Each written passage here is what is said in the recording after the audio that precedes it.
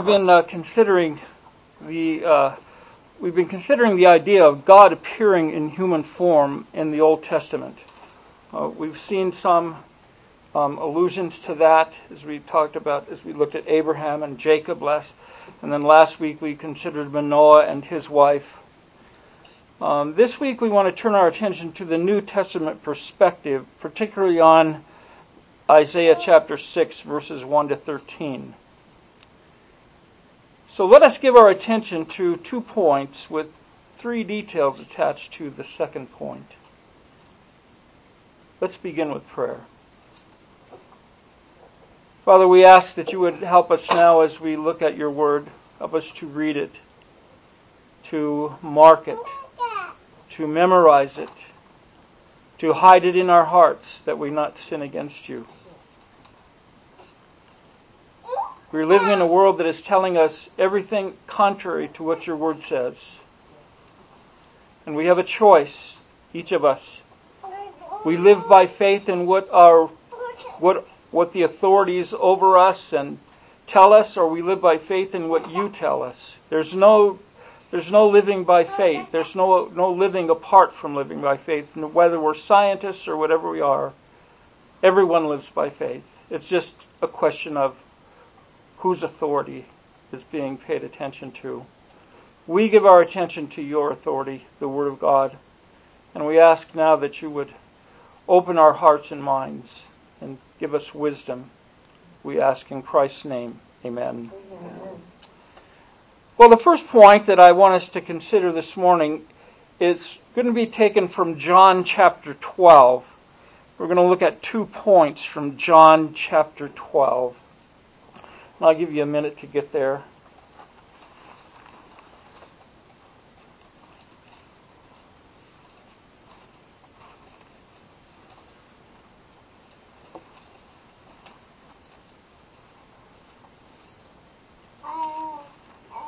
And the first point I want to draw your attention to is the time at which all of this occurs. It's the Passion Week of Christ. We notice that it's his triumphal entry. If you look at chapter 12, verse 1, we'll see that we are in the week of the Passover. 6 days before the Passover, Jesus came to Bethany where Lazarus was, whom he had raised from the dead. And so he had a dinner there, and because of what he had done, the Jews decided that they had a plot not only to kill Jesus, but to kill Lazarus as well. So if you drop down to verse 12, what you see is that we've got the first day, we're at the week of Passover, then we're on the next day. So we're in the second day of the week of Passover. And this is the triumphal entry of Jesus into Jerusalem. This will be the last time that this happens, because after this we're going to see that he's crucified. And they have a meal together and they go out to the Mount of Olives, but the reality is this is the last entry that Jesus actually makes into Jerusalem. And this causes trouble because as he's going into Jerusalem, we read that they took branches, verse 13, of palm trees and went out to meet him, crying out, "Hosanna, blessed is he who comes in the name of the Lord, even the King of Israel." And Jesus found a young donkey, and he sat on it, just as it is written, "Fear not, O daughter of Zion, behold, your king is coming, sitting on a donkey's colt." It's a combination of, the references are a combination of Psalm 118 and Zechariah chapter 9 and verse 9. And so his disciples, they didn't understand those things at first. We notice in verse 16. But when Jesus was glorified, what do they mean by glorified? Well, we're going to see. When Jesus was glorified, then they remembered these things had been written about him and had been done to him.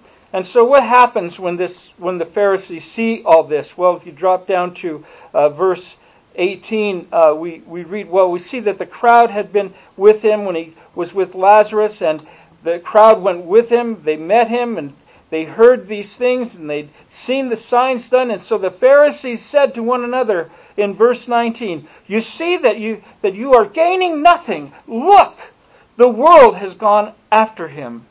Now, this is important for us to note, this time frame, because it's the time frame of the Passover. And we need to look at a couple of reasons why this is important. First of all, it directs our attention to the crucifixion. John's Gospel may be divided into two books, the book of signs and the book of glory. At this point, the gospel we are entering into the book of glory. And you see the concern of the Pharisees. The whole world is going after him. What are we going to do about it? It also sets the stage for the presentation of the Pharisees and their concern for being undefiled by the crucifixion. Remember when they stood before Pilate, they wanted him crucified, but they couldn't do this or that because it's the time of the Passover and we're going to be unclean. We can't be unclean. And so it underscores their concern for the external practice of religion. They were only concerned about what it looked like. They were only concerned that they fulfill the external requirements of their faith. Nothing else mattered. They had no heart.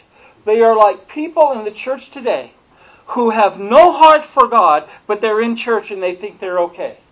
They think because, I made a profession of faith. I believe in Jesus. I have Jesus in my heart. It doesn't mean anything. We're living in a world where people make professions of faith. Christians, people who claim to be Christians, they go to church and they think, I've gone to church, I've done this, I've done that. I'm being this way, I'm acting this way, I'm doing good in this way and that way. Therefore, God will accept me, I must be a Christian. No, you're not. You don't believe the gospel, so why don't you just come to grips with it and admit it? The gospel is what changes us, and when it changes us in the right direction. That doesn't mean we're going to be perfect. But it does mean we're going to know right from wrong. It does mean that we're going to say we submit to Christ and nothing else. It does mean that we're going to say we submit to the Word of God, no matter what the culture around us says. Amen. No matter what the state says. Amen. I got a blog this week from Andrew Sandlin, and I don't agree with everything that he represents, but he's a good man. He's a Christian man, and he made some comments about the church, and he pointed out that the COVID drama has been the church's capitulation to statism. Because the church is given into the state. We don't submit to the authority of God anymore. We submit to the state because the state says you have to lock down. And our stance in during any plague, may never be, I can flout the practices of safe hygiene because God will protect me. You can't do that. Okay? That doesn't make sense to Christians or anybody else. Wisdom, he says, is an indispensable component of faith. Therefore, the church may and should encourage hygiene practices and implement relevant policies, caution about personal contact, adequate spacing, those kinds of things. But the church enjoys its own independent authority. Amen. The church is charged to decide how it will respond to COVID, just as the state and family is charged with that. It is not inextricably bound to the decisions of the state any more than the state is to the church. When the governor mandates that the church cannot meet during a time of plague, the state tramples on the church's sovereignty, and the church must resist the state and obey God. Okay, now I want you to get this. In Jerusalem, in Israel, the people submitted to what then was, right, the mandate of the state. For the Jew, the state was the Pharisees, Jerusalem, the temple. They said what goes. They said what you did as religious practice. They set the terms. Those terms are even being utilized to this day in strict Jewish communities. so that you circumscribe a line around your house and the synagogue, or around the synagogue, and you can push a baby carriage in that area, but you can't push it anywhere else. That's Pharisaism. You have to put another synagogue somewhere else because you can't push a baby carriage outside of that line that they've scribed. They scribe it on the pavement, for goodness sake. That's what I understand. They make Shabbat's refrigerators that don't go off when you open the door. They go off and on at a set time so that you don't, because if you open the door of a refrigerator that's run by temperature, then you spark a spark that could ignite a fire, and so therefore you're lighting a fire on the Sabbath. Then you can't do that. You have Shabbat's elevators. They stop at every floor, up and down. Why? Because you can't push the button. Because you push a button and it ignites a spark that might ignite a fire. That's lighting a fire on the Sabbath. You can't do that. Yeah. Well, we're Pharisees in another sense in the cultural church to the state. The state says what we should believe. The state tells us what's right and what's wrong. The state tells our children what they can do and can't do. We don't. We're Pharisees. Are we listening to Christ? Well, the church should align herself with Christ. Many people believe that they are Christians because they do the right things. In this, they miss the gospel truth, that Christians do the right things according to God, because and only because God has brought salvation and grace to them. I think sometimes the church would respond as Pharisees, were Christ to be here right now. We do the same thing. We crucify Him. Well, the second point that I want to bring to your attention, I remember the first point was the time. It was important to notice that this was the time of the Passover. Jesus was going into Jerusalem. He would be crucified. This was the time of His glory. Well, let's find out what His glory is. We move on in chapter 12, and we come to verse 23. And Jesus says to the disciples, "The hour has come for the Son of Man to be glorified." And then as we drop down, we ask ourselves, well, what does that mean, be glorified? We drop down as Jesus is talking to some of the Jews. He says to His Father, "Father, glorify your name." Then a voice came from heaven, "I have glorified it, and I will glorify it again." And the crowd that stood there and heard it said that it had thundered. Others said, "No, an angel has spoken." And Jesus answered, "This voice has come for your sake, not mine. Now is the time for judgment of this world. Now will the ruler of this world be cast out. And I, when I am lifted up from the earth, will draw all men to myself."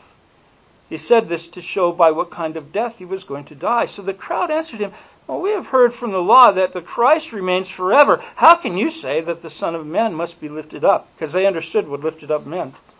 "Who is this Son of Man?" And Jesus said, "The light is among you for a little while longer. Walk in the light, lest the darkness overtake you." Who is Jesus? Jesus is the light of the world. What is His glorification? His glorification is the crucifixion. He's glorified at that point. We don't sometimes understand that, but at that point Christ is glorified. And then we read, as He tells them, then that He is the light. John gives us a commentary on these words. This is something we have to underline. In verses 36 and the end, it's actually 36b to the end of the chapter. When Jesus had said these things, He departed and hid Himself from them. Though He had done, now this is John's comments. Though He had done so many signs before them, they still not believe in Him. They still did not believe in Him. So that the words spoken by the prophet Isaiah might be fulfilled. Lord, who has believed what he heard from us? And to whom has the arm of the Lord been revealed? Therefore, they could not believe. For again Isaiah said, He has blinded their eyes and hardened their heart, lest they see with their eyes and understand with their heart and turn, and I would heal them. Isaiah said these things because he saw his glory and spoke of him. Nevertheless, many of the authorities believed in him, but for fear of the Pharisees they did not confess it, so that they would not be put out of the synagogue, for they loved the glory that comes from man more than the glory that comes from God. Now, let's look at this passage a little piece at a time. John is saying, though he had done so many signs before them, they still did not believe in him. This reminds me of Moses. Remember what we just read in Deuteronomy? Moses, there was not a prophet as great as Moses ever. Now, we have to understand that that's put in there after the death of Moses, and it's telling us that there was never a prophet like Moses who did so many signs and wonders before the people. There was nobody who did that. And we look at the other prophets that came along. Did they work signs and wonders? Sometimes, but not to the extent that Moses did. And so Moses is more of like he's a type of Christ, right? He's a type of Christ who came, and he did more than even Moses did.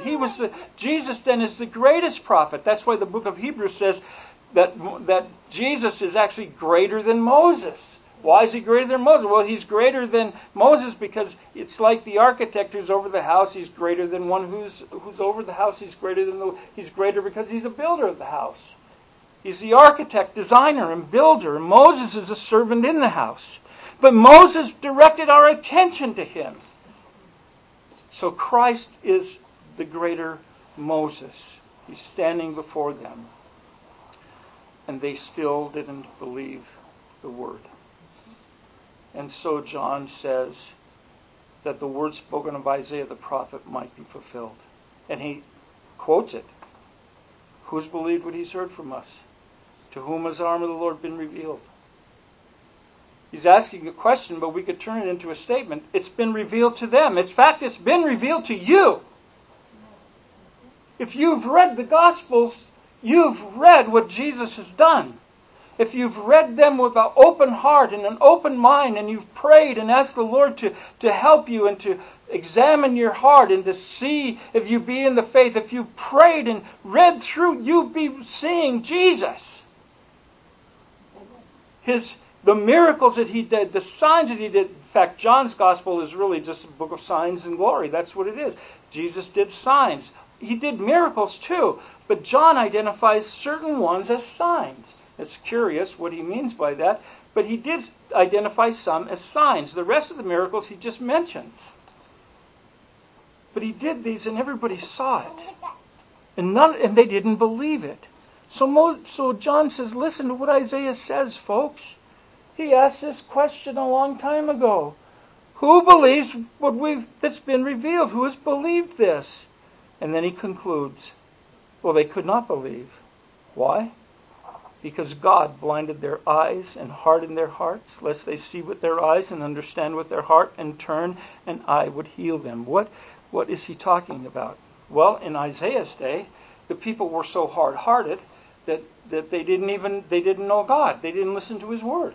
That's why the people of people of Judah went into captivity into Babylon. That's why the people in Israel in the north went into captivity with Assyria, because they didn't have a heart for God. They didn't have a heart for God. And it's just like we read in Romans chapter 1. The deity, the divine nature of God is clearly revealed in the things that have been created.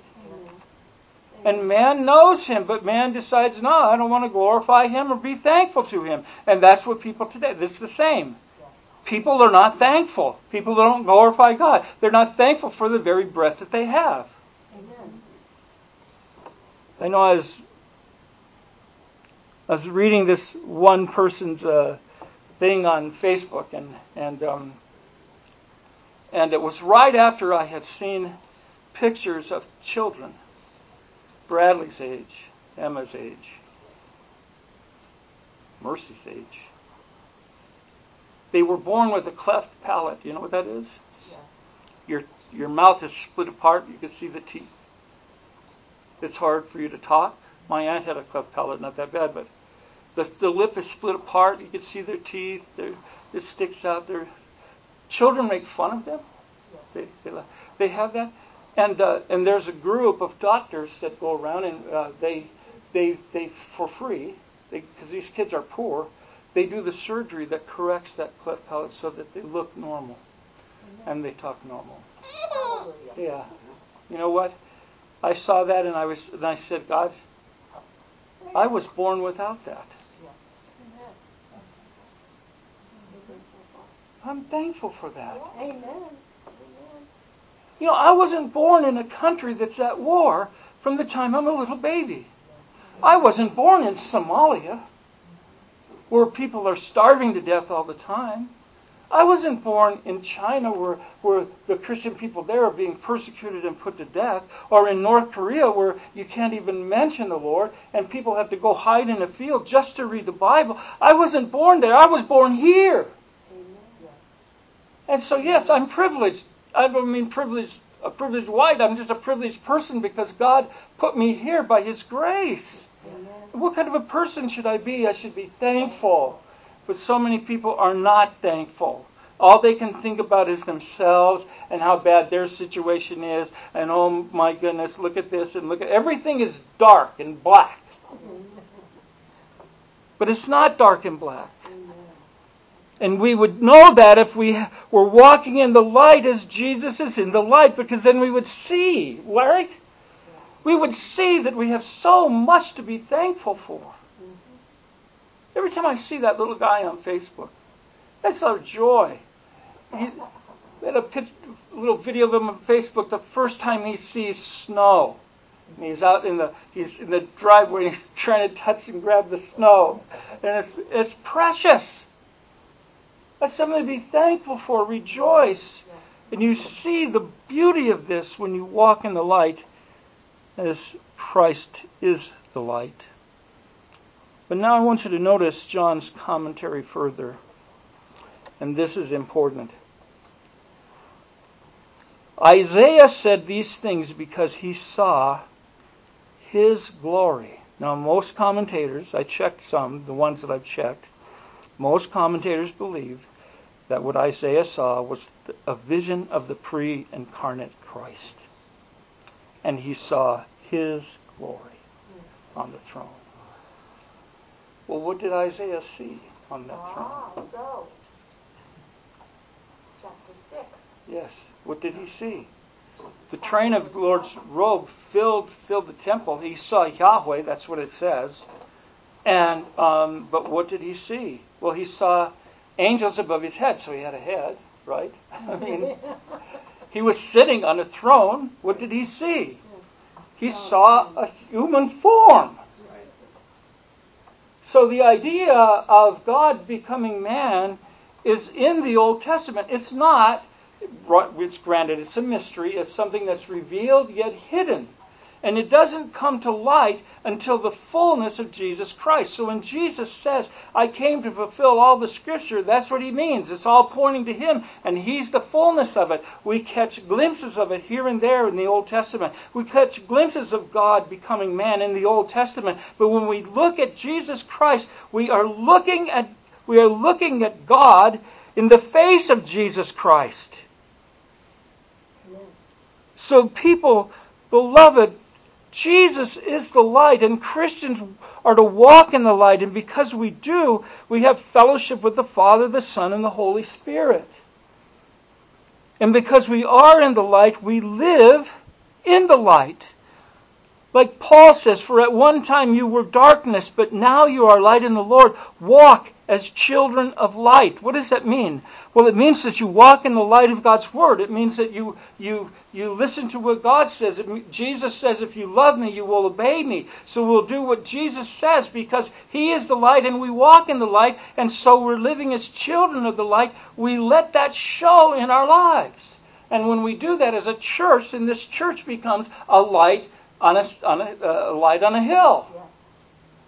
We do that as individuals, yes, but we become, as a church, we become a light on the hill, a light where people could see, because they see the fruit of the Spirit being born in this congregation as we practice unity and love for one another, as we submit to one another in the Lord, as we work to help one another when a need arises. That's what it means to be a church. It means that we're a family. I hope you've all read that book that the church gave you from Sinclair Ferguson. And then Paul goes on, he says, for at one time you were darkness, but now you are light in the Lord. Walk as children of the light, for the fruit of light is found in all that is good and right and true. And try to discern then what is pleasing to the Lord. Take no part in the unfruitful works of darkness, but instead expose them. Say what they are. They are wrong. That's why the church has to take a stand. The Bible talks about gender and human sexuality, and it says what is right and what is wrong. And that does offend our culture. But we can't change the message because our culture's offended.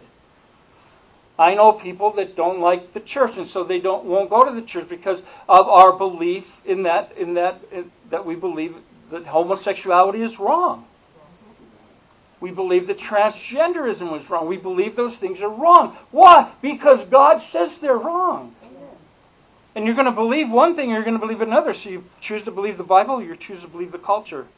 Really, there's no other choices. And so what we need to understand from Isaiah is that Jesus is Yahweh of the Old Testament. Isaiah saw His glory. And so God becoming man was a mystery in the Old Testament. It was something revealed but hidden until the revelation of God in Jesus Christ. Paul says in 2 Corinthians 4:6, for God, who said, light shine out of darkness, has shone in our hearts to give the light of the knowledge of the glory of God in the face of Jesus Christ.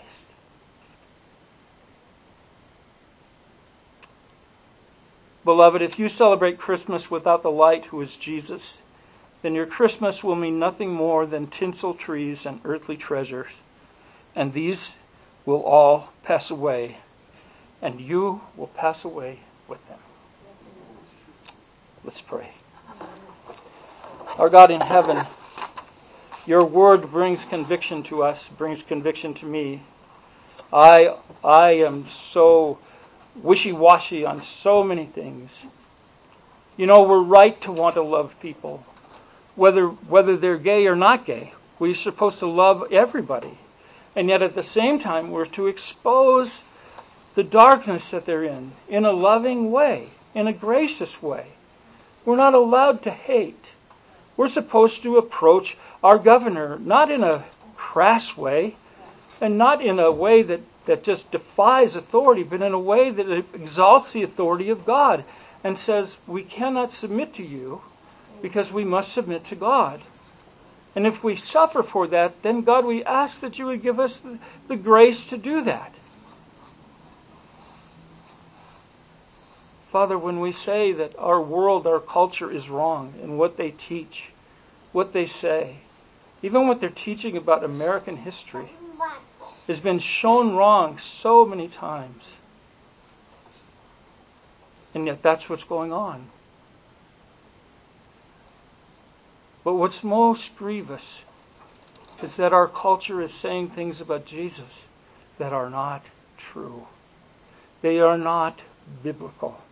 And many of those people go to church. And many of those people are truly good people in a sense. They're good in human terms. But they dishonor you and they dishonor Christ. Father, this Christmas, help us to keep Christ in our hearts, Christ on our lips. And help us to keep His mandate in our mouths. to make disciples of all the nations, to baptize them in the name of the Father and the Son and the Holy Spirit, and to teach them everything that you taught in your word. Help us to be faithful in that. Help us, our God, to be loving in that. And help us to be bold in that. Father, we ask you these things that you might be glorified through Jesus, your Son, because we glorify him. We ask it in Christ's name. Amen. Amen.